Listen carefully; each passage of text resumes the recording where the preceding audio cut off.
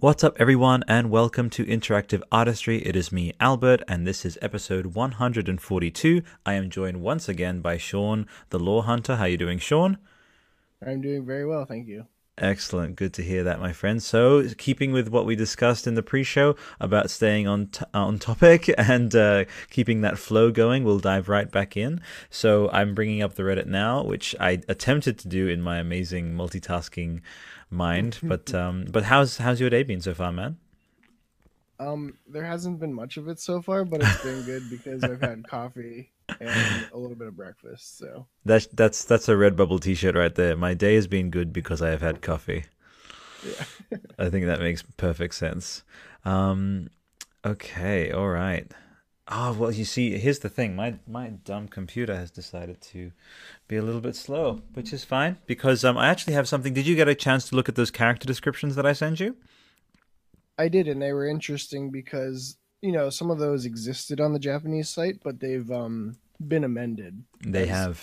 the information's come out, and they've added um let's see, they've added Emma, I know for sure, and Yes. they've changed the Ashina commander to Ashina Genishiro, or to have his name. So Ashina Ishin, which we got a little bit chewed out in the comments for, like, I came to listen to Law, and this person was like, I came for Law, and you guys didn't even know who Ashina Ishin was. Like, hey, we eventually caught on to it, so I sort of had to defend us in the comments, Sean. oh yeah, yeah. I think I perhaps Yeah, misinterpreted the question originally, because yeah, of course it's the granddaddy of the whole exactly. thing. But I wasn't. I think the question was around I thought you were asking the meaning of the word asin, because Miyazaki is known for his intentional choosing of names, That's and right. I did not know that information, which we did learn through your quick Google search. So Yeah, there you go. I need to ask you just off the bat about this concept which we've encountered, which is the esoteric text. mhm. Do you think that's going to be an in-game item, or what are your general thoughts on that? Yeah, I think the different texts are yeah, they're I think we saw in the gameplay footage, for instance, in a Senpu temple, Yeah, that you get their text there, and I think that's a key item that will unlock a new skill tree, and uh, sort of teaches their philosophy of fighting, and I think that'll be a cool way to get some lore in there, because that's I right. think you'll get some interesting stuff about Mm. them through maybe some of the skills that you can unlock.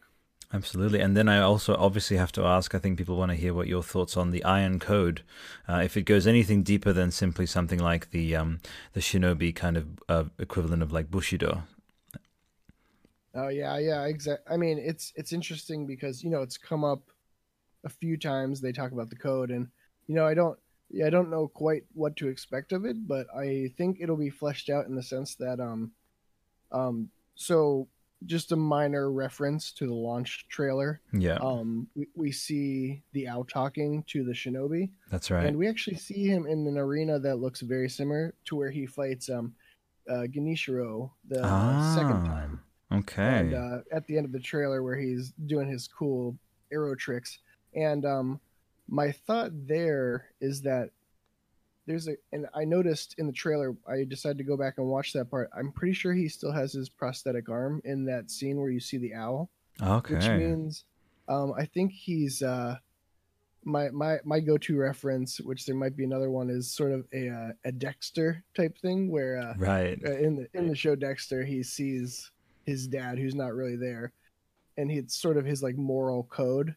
And I think with the wolf, we see the owl show up, and I think we'll see him in cutscenes where he's not physically there, but he's Right. he's sort of acting as the wolf's sort of guiding guiding principle. And I think we might get a little bit more about what exactly that code Hmm. represents, maybe through the owl. This all feels honestly, and then we are. I found it by the way, the post, so we're good to go. But just the phrasing of like, oh, the wolf and the owl, like it almost feels like a an enactment of some fable. Like I remember when I was studying Hmm. Japanese in 2003, there was this fable about like a deer, and it was like this mother deer guiding her young foal or whatever. Yeah, the doe guiding the foal into like maturity, and like and there were these figures, and they were referred to as the animal, this and that, you know. And I just can't help but like, maybe hopefully someone will maybe do some beautiful Sengoku era appropriate like wood carving of like an actual owl, an actual wolf, because it just feels like this. It just feels so ingrained. I wonder, yeah, if once I've done, we're all about to start really diving into like Sengoku era Japan kind of stuff, because of like that's how it's going to be with the yeah, the FromSoft / Miyazaki community. And I won't be surprised if I find like a fable about a wolf and an owl. It just sounds evocative that way, doesn't it? Yeah, definitely. And I, want, like, as we sort of alluded to with Isin Ashina, who we do know. Yeah, that's um, right. Thank you. You have to add that addendum after every time you say it. That guy yeah, who we know who he is. yeah, yeah. Yeah. I think, they're not choosing these titles or these names without reason, and Yeah. I'm sure there's mythological connections as well. And they're obviously giving them meaning. Yeah. I think beyond just some personality traits. I wouldn't be surprised to find out that there's quite a few Yeah. things like we've already seen with bosses like the corrupted monk, and Mm. with the great ape, that there's like as you mentioned in the last episode, there's all these things are just encounters in the game, but they also tie into a mythology that they're clearly pulling from. They're Yeah. pulling these stories and they're doing their own thing for sure, but they're sort of, it's enriched by knowing those references. And as That's right. someone who's not super familiar, I can't wait to see people bring these stories out, because I know that they're buried away in there. Yeah. I just love that as a side effect of you preparing yourself, educating yourself, and enhancing your experience and sharing that, like, again, your channel is essentially a chronicle. I've described interactive artistry as a chronicle of my relationship with like art and entertainment, but you, again, this scholarly angle, this really beautifully as I said, it's just a great thing to kind of unwind to. I think I mentioned that in my first sort of tweet message to you. It's like the Vatis and the Lore Hunters, like, it's just something that you're looking forward to the game, but then you just put that on. It's a nice 15-minute video, and you'll pick up a few things that inevitably when you're playing the game, you'll be like, oh, wow, that actually built up and sort of enhanced my experience of the game. So for sure, dude. All right, so how about we jump right back in? So Sunken Valley and Beyond is where we're up to. Yes. So I'll just read it again. I'll just read the whole thing. And by the way, shout out to Rake Your Own Leaves for putting this together, who since replied to my comment and was like, that's like lovely, and he was like he or she or they was a bit like kind of shy, and they were like, oh, I don't know, that's weird, I don't think I'm gonna listen to that because that's so weird hearing people talk about my stuff. But I'm like, but thank you. And I'm like, you're welcome, man, thank you. So as the wolf travels through the next few areas, Sekiro learns more about the undying and the occult nature of their being.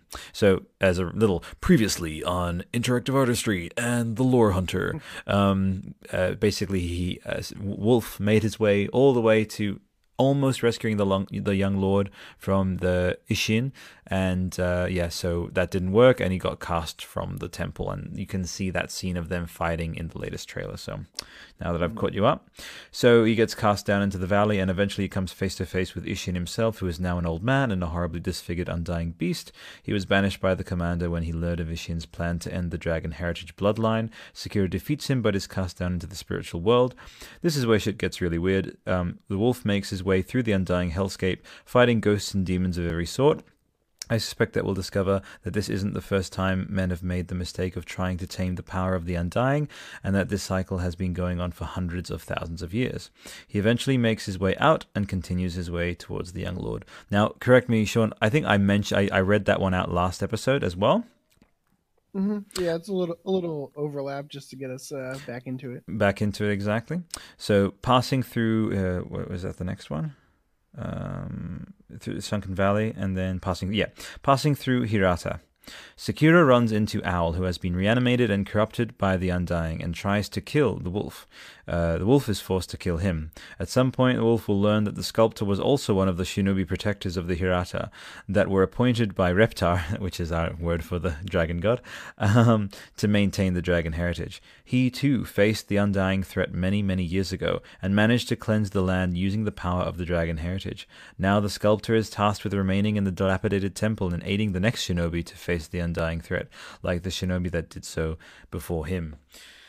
Your thoughts, Sean, on the feasibility of this and just in general on this element?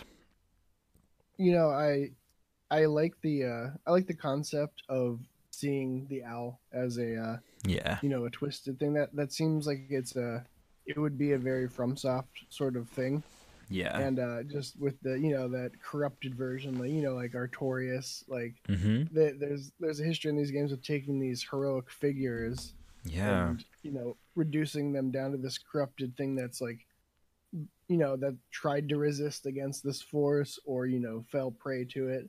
true. So that that's something that I've thought could happen as well, because prior to me sort of noticing that the owl is possibly going to appear in cutscenes as sort of a like a memory, Yeah. or like a as a sort of a conscience for the wolf to bounce things off of.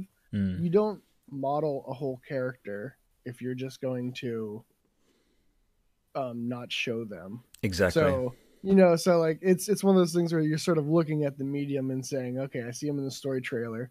They didn't design this whole character for him to show up in the first cutscene and then Yeah. never appear in the game again. So he may just show up as memories, but I wouldn't be surprised. And I've also had the thought that because the game is dealing with ideas of immortality and resurrection, that this could be something that happens. Yeah, I agree. I'll have to back you up on that with I'm going to go over 60% on that happening, maybe 65. And again, adding to the idea of I'm assuming he himself has also received the dragon heritage, the owl, as being one of the shinobi trainers. That just fits for me, but what do you reckon? Is there a chance of that, or what do you Yeah, think? it's interesting because when when I started picking stuff apart, one of the things I realized was as I actually, let's check. The Sorry owl. if it's Oh sidetracked. wow, does the owl age? That's a good question. I wonder. Like he's aged a bit, but I wonder if it sort of Yeah, extends your life. Yeah. yeah, it's interesting that the character description of him doesn't mention what his role might be, but considering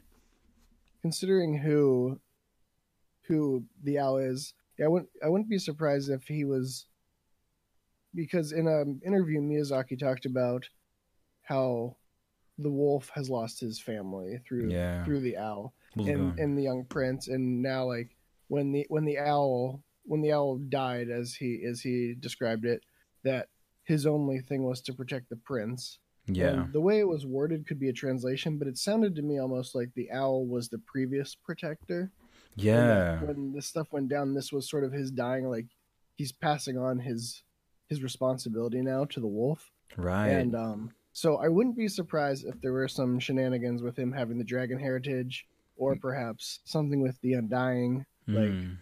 there's a bunch of ways that the owl could make an appearance again as a boss, Yeah, and he's I so agree. big. He's But so big, exactly. Yeah, and I think that's Miyazaki's way of saying, by the way, if you clear, it's like a theme park ride. If you clear a certain height, you officially count as a From Software boss. So you can imagine like a hunched over, like Dark Beast pal, like next to the slip and slide. It'd be like, oh, yeah, I guess I'm tall enough to be a Dark Souls boss. Oh, boy.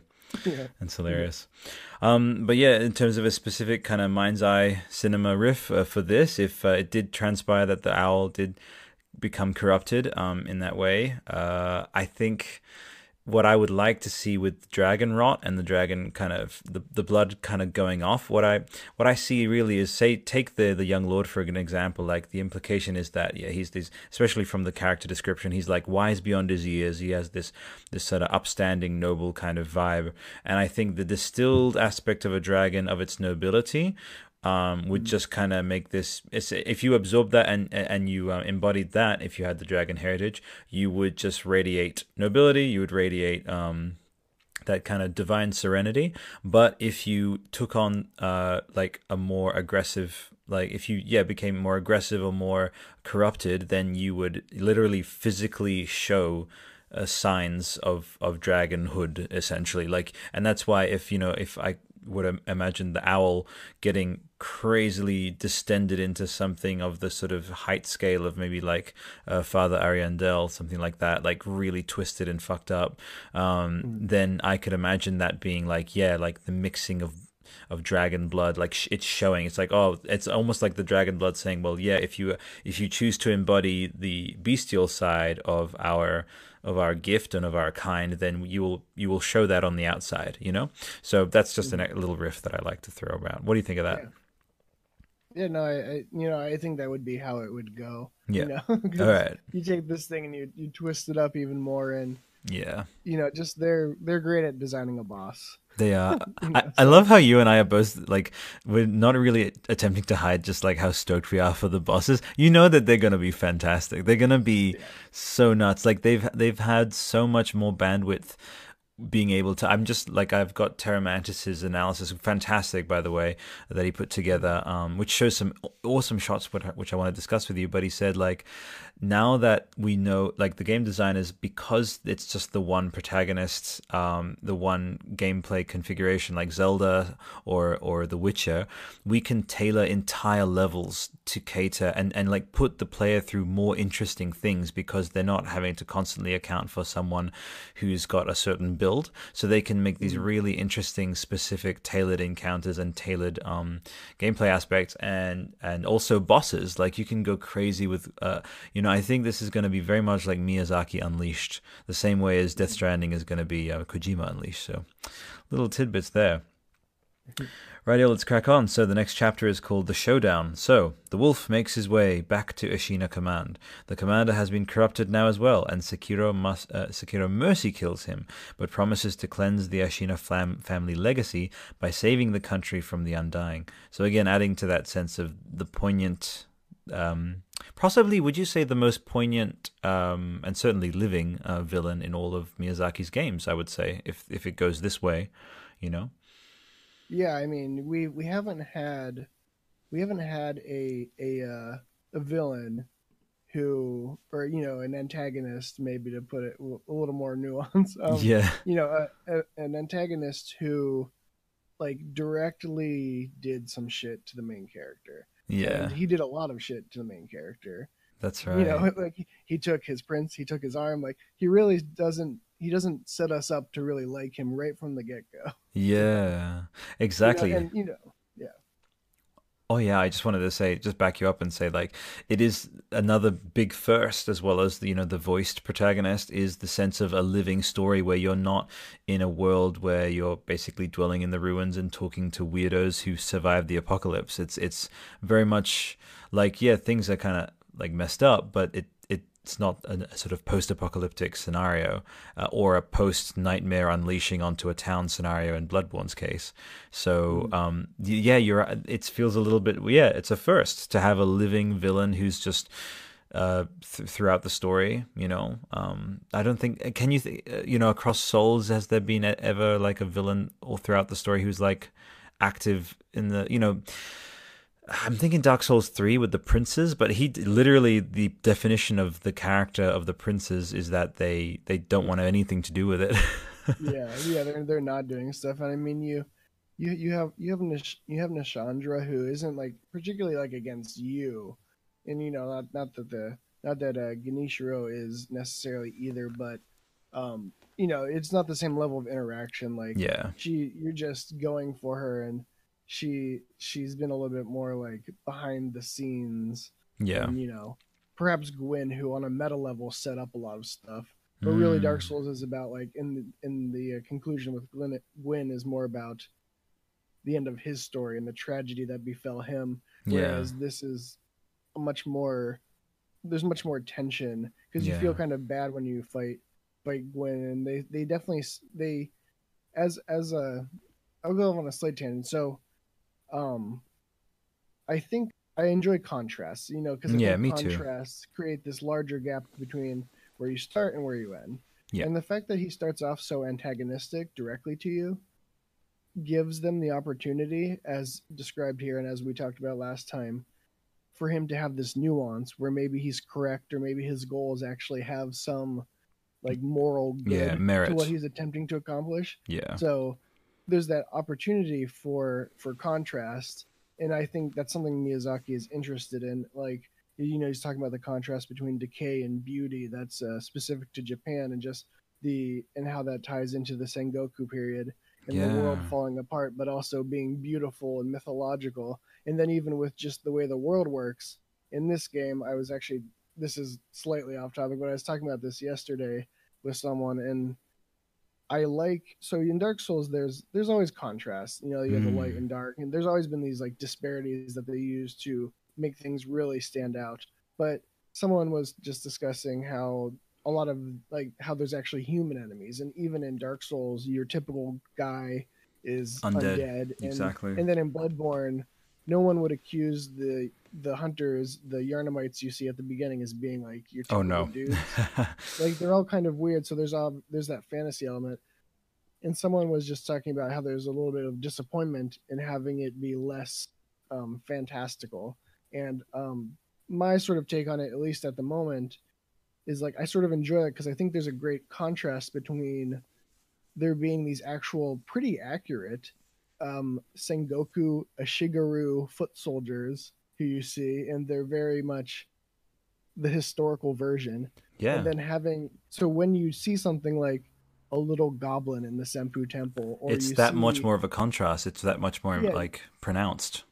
exactly. I sort of riffing off of something you had last time. I described it as a mythological surrealism. It's taking history and overlaying a mythology as actually existing I love that. as it's described, Yeah. and having this interesting contrast develop as a result. So I don't think it's better than Dark Souls. I think that world you get lost in and has its own things going, but I don't think it's lesser for having some realistic elements. I think it actually works Oh yeah. in its own way to provide this really compelling thing, because in Dark Souls, if you saw that weird little goblin guy, it's not as big of a deal. Exactly, But because like they're when I everywhere. first saw him, when I first saw him in the footage, it kind of like gave me a weird, like, kind of gave me like a little shiver, because you're like, oh shit, like these things just exist. And it's weird because we haven't seen it yet. And Yeah. and then it's sort of, you sort of roll back and you're like, well, also the Great Serpent exists. There's a chained ogre. Yeah. Things aren't completely normal, but like,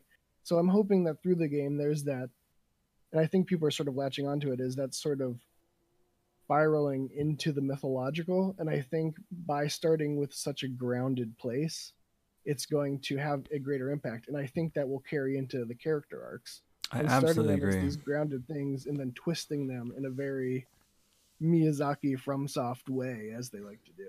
Absolutely, it's mythologized history, it's fictionalized history, but see the undercurrent, the setting, and if if you think about their approach with everything reflects itself, and I think when an art form or when a work of art reflects all of its aspects consistently, I think it adds up to basically the most powerful form of art. For example, like the general theme with Sekiro was to create something which had more consistency, that there wasn't as wide a gamut. And what do you do with that? Well, you choose an established setting. However, you make it, as you say, have these moments where these elements, which that's how they're able to say it follows somewhat in the lineage of Souls, but it is very different, where you have those established elements of these larger than life enemies, but because they're contrasted against it's almost a little bit of when they were saying like Final Fantasy 15, like a fantasy based on reality. Like when I was like driving around in that game, and then I would just pull over the car and I would see these gigantic and like a totally mundane car, totally mundane sheds and stuff, and all that kind of like trash cans, all that stuff that's just sort of mundane. So that when I would, and like very, very vividly, realistically rendered and realized and proportioned, so that when I like pull out on the road and I see these catoblepas, which is those giant giraffe type things in Final Fantasy 15, like I mean, I was a photo mode mess with that. Like I made no progress because I just enjoyed it. Now I'm not drawing the parallel. Obviously, and even the freaking Luminous Engine guys would be like, "Yo, don't even compare our combat to From." They would even say that like From really have such a masterful grasp of combat, and I believe, just especially going off of those character descriptions, which we'll get later, their character nuance is unrivaled compared to anything in Final Fantasy. Yeah, and that's saying a lot. There's a lot of figures, and I'm a big Final Fantasy person, but yeah, I have to absolutely agree with you, man. That like by having that contrast, it makes the fantastical elements that much more fantastical, I suppose. Mhm. In relation Yeah. to the setting, for sure. Okie dokie. So let us dive back in. And where are we at? So we just mentioned the showdown, right? About Mhm. yeah, all that. Endings. Now this was awesome. I actually really loved all of this person's rake your own leaves. So Mhm. I'll read them all, or whatever. You jump in whenever you want to discuss anything, man. So Yeah. Sekiro, as in the wolf, does one of two things at this point. He either conducts the dragon blood ritual by sacrificing the young lord, or by sacrificing himself. The results of the sacrifice of the young prince will be dependent on the amount of deaths you've had throughout the game. If you've used the dragon blood droplets to heal dragon rot instead of buffing your resurrection powers. Oh, that's so I love that. First of all, like the idea of you forego leveling up so that the sculptor doesn't get more sick and Emma doesn't get more sick or something like that. Mhm. Yeah. So much injection of emotion right there. Um, yeah, so here's one of them. So one is no deaths and no dragon rot results in the young lord surviving the ritual and the land being freed from the undying. The sculptor finishes his sculpture and passes on to the spiritual realm. The wolf takes the sculptor's place as mentor to the new shinobi he trains, and they continue to protect the young lord as they attempt to rebuild the Hirata clan. And with this ending, just as similar how Bloodborne, there's the final endings are the, Gorman and the Moon Presence, etc. So for this ending, you have the final boss as the Undying Commander. So the second ending is the High Death Count and Dragon Rot Plague. So it results in the ritual. This results in the ritual failing and the young lord dying. Reptar is furious as the death of the divine heir and at the death of the divine heir, and comes to kill Sekiro, the wolf, for failing to protect the heir and abusing the dragon heritage. Sekiro defeats Reptar and is ultimately turned by the undying. Japan falls into further corruption and from the Undying and is entirely consumed by it. The sculptor laments the end of the dragon heritage and is killed by the Undying before he finishes his sculpture. Sekiro becomes a monstrous undying beast. That sounds horrible. The final, the final boss is Reptar, as in the analog to the Moon Presence, which would presumably be the dragon god himself. All right, so with a medium death count and the same and a little bit of dragon rot, it results in the young lord dying, but the land being saved from the from the undying. Reptar shows up to fight Sekiro again in this case. Sekiro defeats him. Sekiro returns to the dilapidated temple to find that the sculptor has. Sorry, my notes have just given out on me. Yeah, the sculptor has taken his own life. Oh, depressing, over the death of the young lord and Reptar. He leaves a letter for Sekiro explaining that the world is doomed without the protection of the divine heir and Reptar, and will surely fall to the undying in due time. Final boss, Reptar. In the final ending, Sekiro chooses to sacrifice himself, hoping that his dragon heritage will be enough to conduct the ritual. He dies, but the land is saved. The sculptor looks after the young lord as he begins to train new shinobi to protect the brittle remains of the dragon heritage. Final boss, Undying Commander. And then he says, and that's all I have. Anyone have any other thoughts for how the story could go? So, a huge amount of info, man. You've got I don't know if you have the post in front of you, if you need me to remind you which of the endings you want to discuss, but general thoughts on his ideas about the endings and which one sounds like your kind of ending. Yeah, I mean to start as a general comment, obviously cribbing a bit from Bloodborne Yeah. as as a basis, but I not in a definitely not a dig because it feels like Yeah. something that could happen, It does. That's um why. because there's definitely that feeling of like, yeah, I really like, and with everything that they've set up, and obviously at this point the speculation is built off of speculation. There's it's sort of, so it could diverge a lot from the reality Yeah. of what the game ends up being. But what they've set up and like the potential is like, I really like this concept of, you know, similar to Dark Souls, you have the choice: do you sacrifice yourself or or the prince, which I see being a very possible thing, regardless Yeah, that fits for of the me. details. Yeah, Mm. and then the idea of if the prince dies, that that the dragon god is upset. I really like that concept of and it's an interesting because these endings they don't map onto your typical like good, bad, medium. Like they're sort of set up with game mechanics that way. But like I think that the sort of like the no deaths, no dragon route would be the hardest. Yeah. And so like sometimes that ties into like, oh, the most like positive ending. But I feel like the way they've written these things is and would be nice is that you fight the Undying Commander, but in the lesser ones, you do end up fighting Reptar. So it's sort of an interesting concept of instead of letting the game mechanics necessarily drive, like, so there's this boss that most players don't get to see because of what they've done, like that, that there's a number of endings where you can get both bosses and that nothing is like impossible to get to, you know. Yeah.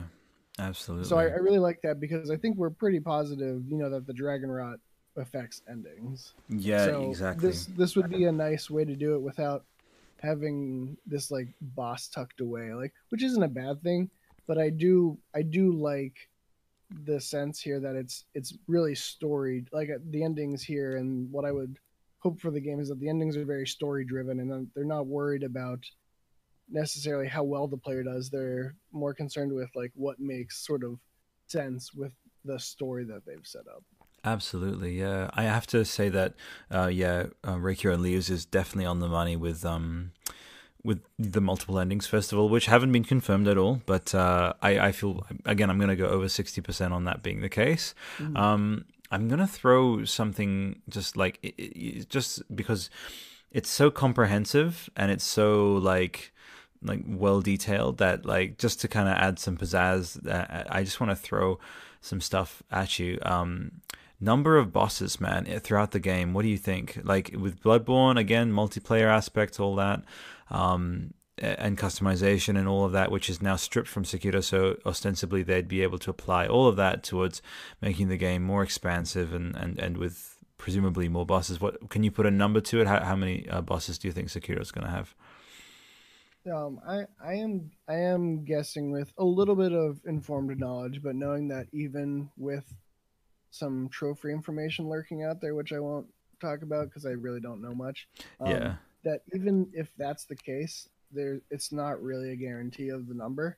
But and also then the other caveat. So I think you're looking at most 15 main bosses, potentially a little less. Because you're But the saying thing there's going to be is so many mini bosses. I see what you mean. yeah, exactly. Because you have in each area you have anywhere between 2 and 4 mini bosses, and they're not mini bosses in the way that we might think about them. Like their designs and everything are thought out. Like the Blazing Bull, Juzu, like these are things that would be bosses Yeah, in other games, and so. I think total you're easily looking at like 40 boss type enemies. There's going to be plenty of memorable encounters, and I, absolutely. I think it's kind of cool that they've taken because I think like when you look at like the gameplay we've seen, like you see they play for hours and they Yeah. have the potential of getting to like the Gyubu the demon, Lady Butterfly, and then you have sort of the tutorial stuff. But there's they didn't get to that many bosses, and it seems based off No. the footage they may not have been allowed to show. But I only saw like the tiniest glimpses of Lady Butterfly in all of the footage, which if you're playing a game for 6 hours and you get to maybe two bosses, like I think those bosses, they're having a bigger impact on the story. Oh And my gosh. they're really important in maybe a bigger way than they were in Dark Souls, where Hmm. there's some filler bosses. But now what they can do is they can just make them mid bosses. And what I like about that is because they have these big tentpole encounters where maybe they're going to test you and like there's certain skills they want you to have, but the mid bosses give this really nice flexibility of tackling a large portion of the game sort of using their mechanics how they want. Like you can do stealth, you can do your tools, you can just go in being a deflect master, so Yeah. I really like how they have these encounters where this like 12 to 15 main bosses are going to they're going to hone them in, and they're going to have specific ideas for what they want you to be able to do proficiently in order to beat them. But then they're still Mm, giving like these like 30, like 30ish mid bosses is my guess. right. And they're giving so much flexibility. Like I don't see a problem with, like, say for Juzu. You go in, you slowly pick off all the guys, then you hit Juzu, maybe you run away for a while. Like, I don't Yeah, know if he heals. But I exactly. like that idea because I don't think I'm not a get good sort of person. Like, I No, think the neither am games I. challenge you to be your best. But I like that they've really built in a lot of flexibility and a lot of, even though, when they were talking about not having RPG elements in the classic sense, they weren't saying we're going to make the game boring so you can only play it one way. It was almost the opposite with how Miyazaki described it, because he said we're going to tackle one class, the shinobi, the ninja, but you're going to be able to do like a dozen different things with him because Yeah. he can do so much and they're so utilitarian. And I like, so it's been very promising to see that. Like, I'm down for some gimmicks. I kind of find it fun, like we've seen with like the corrupted monk. Like, there's little secrets you can learn, and obviously there's some tools that'll work better against bosses. But That's I like right. so far that none of it seems mandatory, and it's all like, how hard do you want to make the game for yourself? Do you want to just deflect? Because, like, I'm a big fan of watching challenge runs, and Mm. I'm very excited for all the possibilities. Oh And yeah. I think the game to me feels more customizable than ever. You might not be able to be a mage, but like, given any scenario with this one class, you can tackle throughout the game. Seems like any scenario, like three or four different ways. There's not just one way they're shoehorning in to do something. Yeah, so yeah, Terramantis was talking about how the prosthetic kind of echoes like Mega Man, for example, with needing specific and I love that personally as like a trope. I'm a sucker for like my back in the day, Ocarina of Time. It's like you just objectively needed this particular attachment slash, item to be able to proceed. Like you needed the boomerang at one point, you needed the hook shot at one point. So I really love that. And yeah, so well, if I'm gonna, why not go out on a limb and maybe including DLC, which we haven't even talked about DLC, about what it Yeah. could end up being. It's obviously super early to talk about that. Maybe after we've started playing the game, which, by the way, listeners, anyone tuning in Australian Eastern Standard Time, 7 days from when we're recording this, exactly a week until the release. So figured I'd mention that. But Sean, have we seen a confirmation of a vendor of some kind? I know we're gonna discover things, but even Ocarina of Time had a store that you could go in and you have your Sen currency. So I wonder if you'll be able to maybe like a traveling prosthetic. Like a prosthetic components merchant, which obviously you still have to go to the sculptor to have him assemble it. Because Mhm. so, what do you think the lore surrounding the prosthetic? We some thoughts about it possibly having belonged to the sculptor, hence why he's like working with one arm on these sculptures. But yeah, thoughts on the in lore, like in universe explainable reason why there would be a merchant and who that merchant would be and when you'd find them. Yeah. So I don't know if they travel around, but we've seen at the Harada States, there's a, like, I don't know. I'm just gonna call him Barrel Guy. There's a Yeah. Miyazaki original Barrel Guy. He's a guy with barrel. You only ever see his arm.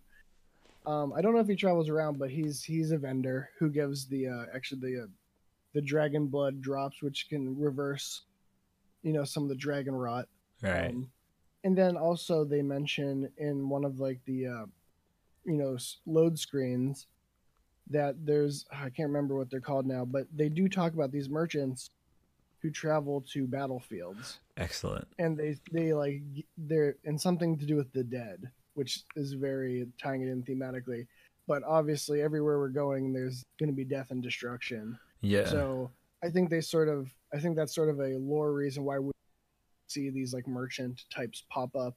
Right. Perhaps some of them return to the dilapidated temple, and yeah, I think that that aspect exists, and they've sort of hinted at that already in the Ashina outskirts. If you go to the top of this random hill, if you, like, climb on up, there is someone, like, sitting in a tent Oh, that's who awesome. will sell you stuff. So they will have these people sort of squirreled away I Yeah. almost feel sort of like, you know, I don't know if they'll make any sort of demon souls sort of thing where there's always like a vendor mid level. Yeah. Like they don't need it in quite the same No, they way. don't. Yeah. Um, but I think they will have this cast, and Kitao has sort of confirmed that there will be more characters occupying the dilapidated temple as the game progresses. Oh, I love that so much, and I love that that's being carried over from ever Mhm. since Demon Souls. That whole idea of there's the safe zone, and the more people you, I wonder if back when in his like student days, like Miyazaki like stayed at like some amazing share house, and then he just really loved the vibe of like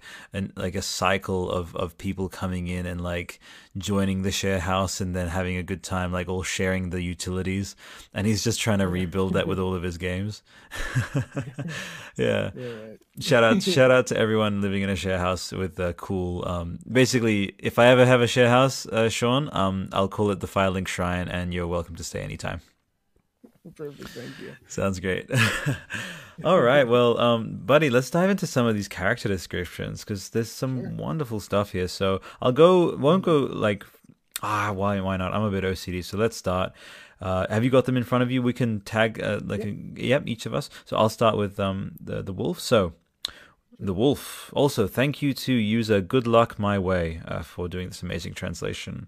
They said that they accessed their inner Miyazaki to do this translation. I'm like, it really works. So, Wolf, the prince's shinobi in the prime of life, cold and reticent, bound by his code. The wolf does whatever it takes to fulfill his duty and kills without pity nor mercy. An exceptional ninja. During this tale he is defeated by the commander of the Ashina, losing both his young lord and his left arm, replaced with a prosthetic limb. The wolf must wager his life to regain what was stolen and protect his master. The shinobi code is absolute and guides him towards his revenge. So three things that it took away from this, and I want to hear your thoughts, so Sean. So Mhm. kills without pity nor mercy. So number one is his emotionlessness.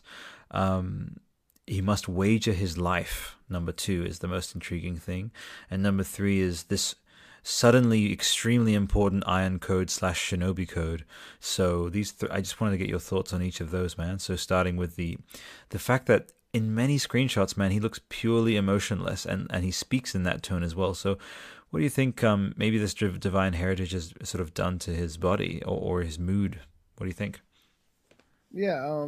So you know, this description is this is the one that remains maybe the most intact from what we've seen on the Japanese site previously. Yeah. Um, but it yeah, so we've had this characterization of him being like basically he's you know he's pretty emotionless. He follows his code. He does his stuff, and you Hmm. know I think there's more to him than that. But yeah, I do think that the dragon heritage, Hmm. you know, for its benefits is like all these tales that there are about returning to life after dying is Yeah. you don't bring everything back with you. You might be alive, but it doesn't mean you're living the same way. Very You good. know, I wouldn't Oh, nice. I hadn't thought about like he's a bit like a thrall or something. And yeah, exactly. I wouldn't expect him to be exactly like he is. And so with this in mind, and this isn't really brought up in the post, so this is a good way to put in something that I am thinking, you know, yeah, about the game is he's really bound by this code, and it's yeah. a trope.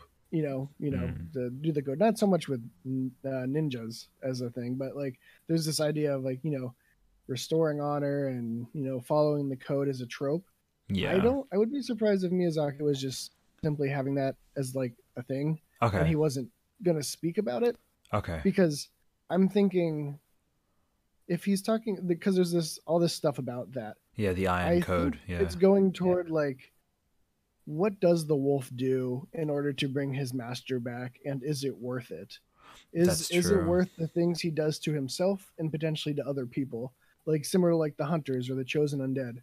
Think about the Nice. people they murder in order to fulfill their goals, which may have a greater purpose. Excuse me, but Yeah. What I what will think there you might what be a will you comment. lose, you know? Yeah, I think there might be a comment on someone just following this code Hmm. without, without pity or mercy or emotion. I think Yeah. I would be surprised. And then in the one in the TGS trailer, I believe, there's that mention of the Ashura.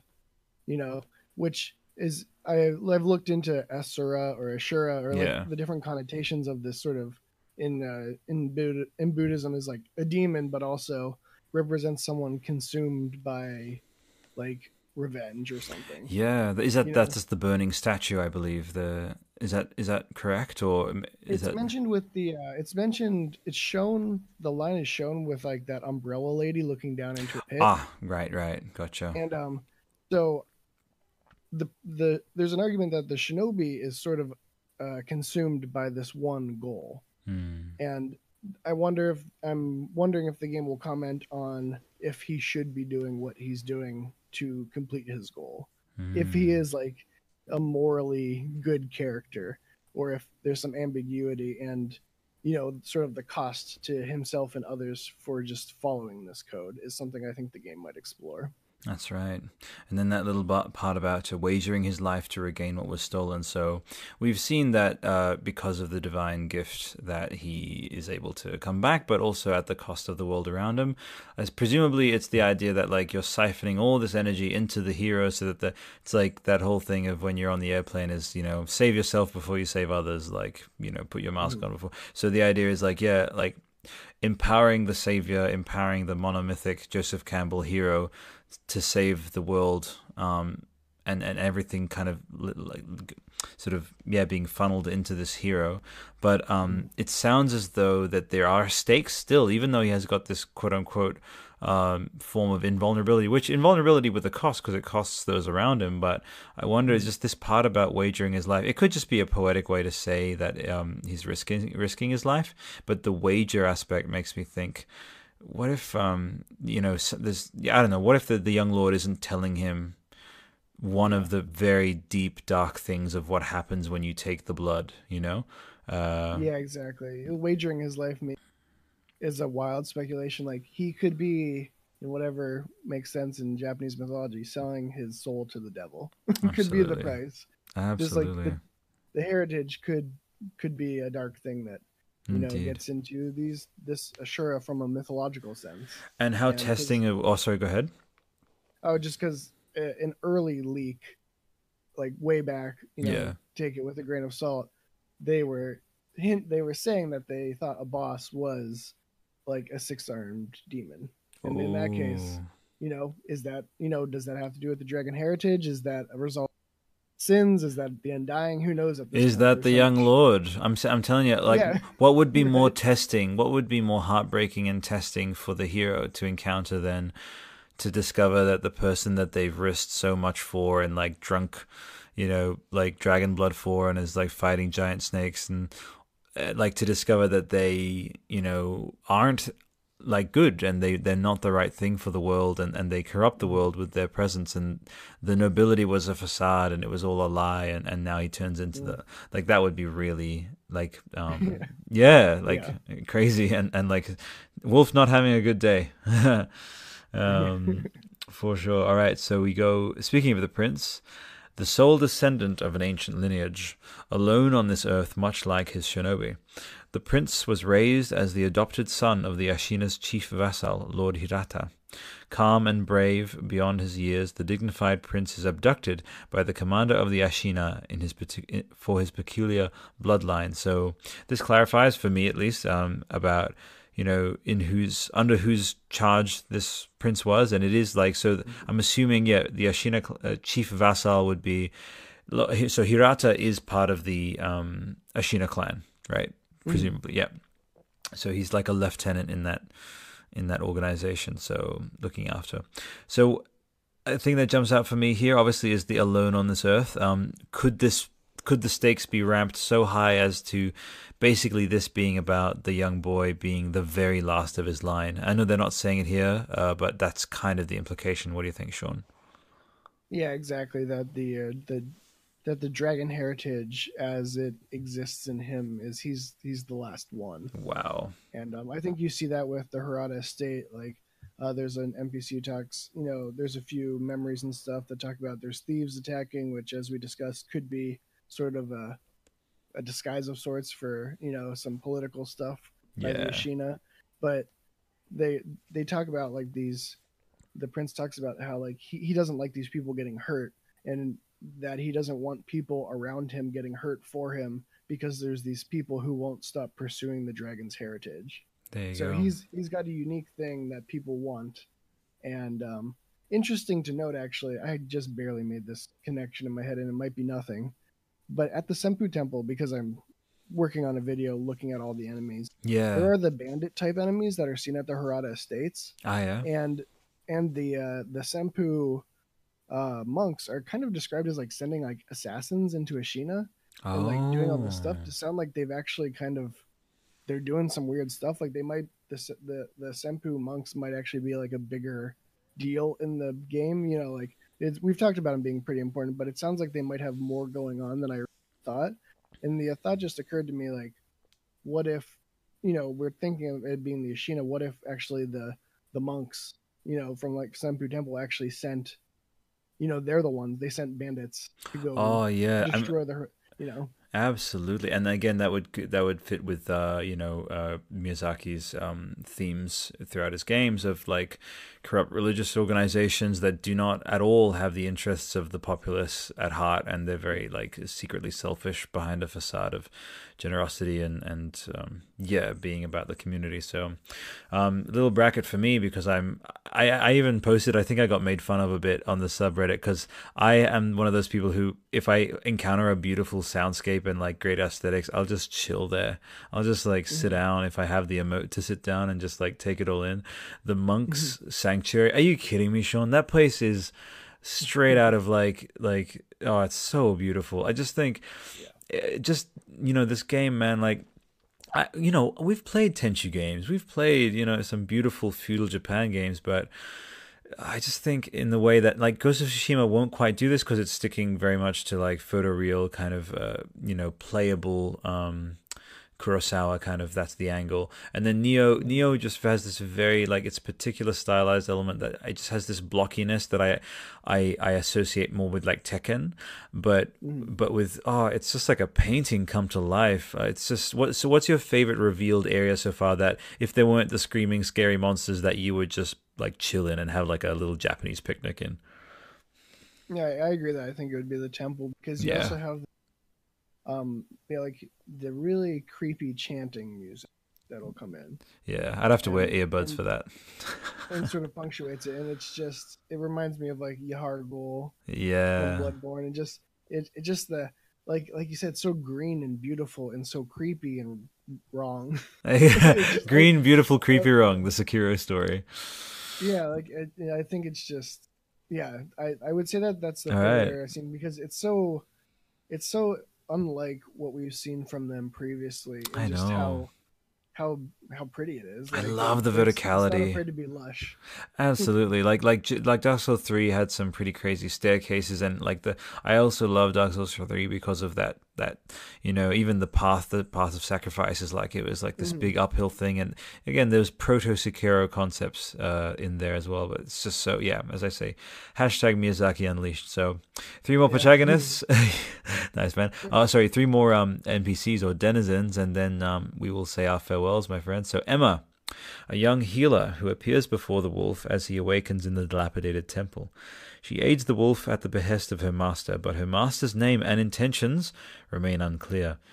Those quiet eyes gaze at the wolf as if searching for something, and brim with a faint sorrow. So this is probably the most evocative of all the descriptions. I would like Mhm. your pure, off the cuff, from your gut speculation. Is this Sekiro's? Is this the wolf's like wife, and he's got amnesia or something? Go go go! My gut reaction is that this is the equivalent of the Maiden in Black, Yeah. in the sense that I think she's there, and I don't think her master is good. Oh And yeah. I think I that's just my gut reaction is like the Maiden in Black, the sort of the gateway to God, what is this thing, like the big demon, Yeah. or the big the great one of demon souls, and just the fact that she's a sorrowful, and I think like she won't speak of who her master is. That's so And intriguing to me. yeah, I don't know if her intentions are evil, but I just get the almost the idea that she wants to say something, she wants to Ah, explain so intriguing. something, So but like intriguing. there's greater forces that are preventing her, and that feels very Maiden in Black to me, Yeah. where she's sort of, and even with the Firekeepers, there's always been the sense of them being just as much trapped in this thing as you are. Absolutely, and that's one thing. Usually I'm pretty. You and I are diving pretty, free, unfetteredly into pre-release kind of like footage and stuff. I'm gonna jump back Mhm. straight back into Terra Manus after this, and I saw some. Have you seen the Terra Manus stuff, man? There's some brand new stuff there, man. It's fantastic. Yep, I've watched Oh yeah. So again, this is like we've pretty much just hit all pre-release sort of stuff outside of hectic, like really bad spoilers, like from trophy lists and stuff. So that yeah, kite, did you see that kite? Come on, yes. so cool! Oh my god, if you have a kite mechanism. All right, Yeah. here we go. So Ashina Genichiro. Genichiro is the grandson of the legendary swordsman Ashina Ishin. So yeah, see the guy who we know who they are. Not a legitimate birth, but a commoner. Nevertheless, holds a profound duty towards his clan. In order to defy the decline of the Ashina, he abducts the young prince to make use of his unusual powers.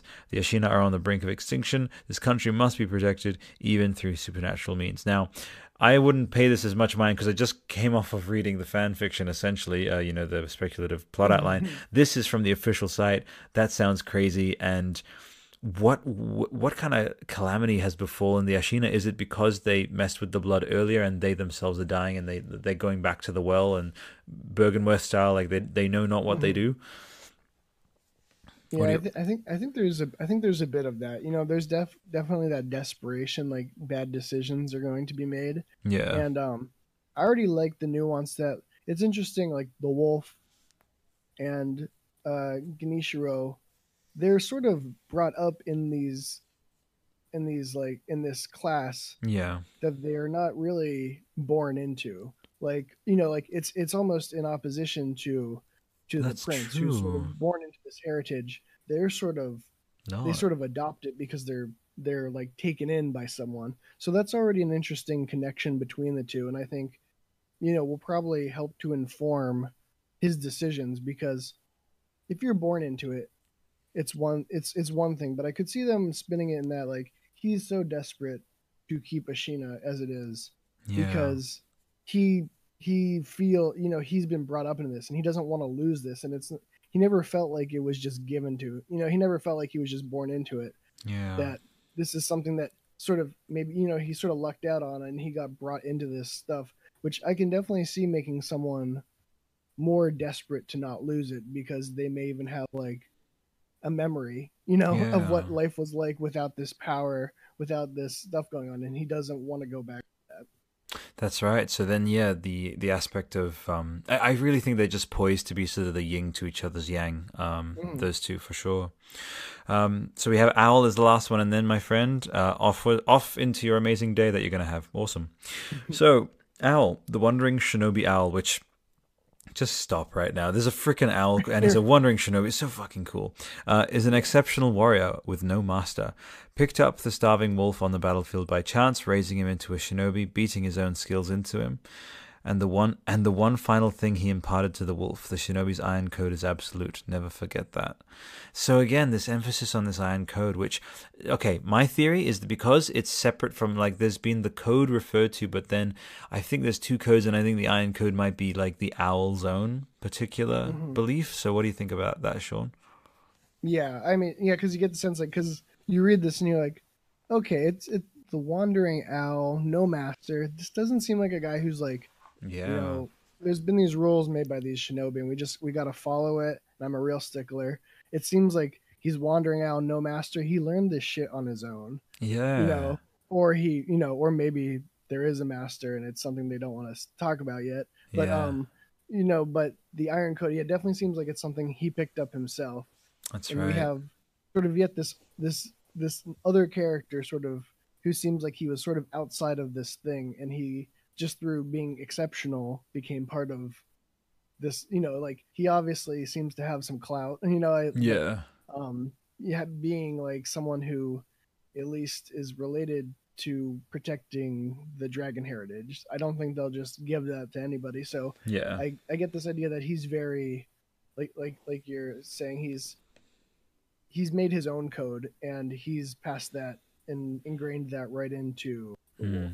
I mean, I get Qui-Gon Jinn vibes. Like it's like he picks this guy up off the battlefield, and I'm gonna go out on a limb and say maybe that's probably not how they take on new recruits, and he feels like a little bit of an outsider even within his own Yeah, organization. So Qui-Gon Owl. yeah. All right. I also earlier in the sub I wrote Owl One Kenobi. This is just because it works. Sean, it has been an absolute pleasure once again. I feel in my heart that this will be the last time we speak before the game because I know you're going to be making content, doing your thing. So I am so stoked, and I've already been primed by your videos already. But speaking to you on top of that, person to person, has just been like immeasurably awesome, and like has Yeah. super enhanced. It's just like supercharged how enhanced me going into, and many folks who have been tuning in and enjoying this past two episodes, or this past episode and this one. That's definitely the vibe out there among the listeners. So I had to thank you, man. Thank you so much. Yeah, no, thanks for having me on. And your own Oh, thanks. covering Japanese mythology, I wasn't aware of. That was kind of what kickstarted me into looking into these things. And it's because, like you said, like you can look on it on your own, but as I'm sort of providing, you know, what's known about the game from sort of um, a news sort of sense, sort of Yeah. gathering it up, sort of. Um, I've found your videos. I watched them through YouTube Oh, of thank you, man. talking about the mythology to be awesome because I just don't know that much, Oh, and it's been cheers. a super help. And like yeah, like you said, like it's just nice going into the game like so when the headless does his weird thing where he pulls that like ball out and Booyah, like he has that. kappa. Yeah, I'm like that's a Kappa thing, and I know that because of your video. So I Oh, just love all thanks, these man. people who are passionate and bring their talents to this game Yeah. because my thing is the lore hunter has always been like, I don't just present all my own stuff. I always present sources, and I don't hide and say that, oh, I've come up with this theory. I Yeah. always am like, oh, this person came up with this theory. Let's talk about it But you're the because double that's you're the my double whammy though, because you collate and you're the scholar. You're sort of putting this stuff together. You're creating a chronicle. But like your takes, which I throw at you, like you have such a sense of, because you've absorbed all this information from different angles. Like you really do like put together these great speculative and very like solidly feasible kind of angles on this stuff. And it's just super engaging stuff, man. well, thank you. No troubles at all. Well, have yourself a fantastic rest of the day, my friend, and yeah, we'll catch up after we've. Oh my God, it's a week till Sekiro. What the hell, you Yep. know? All right, man. Take it easy.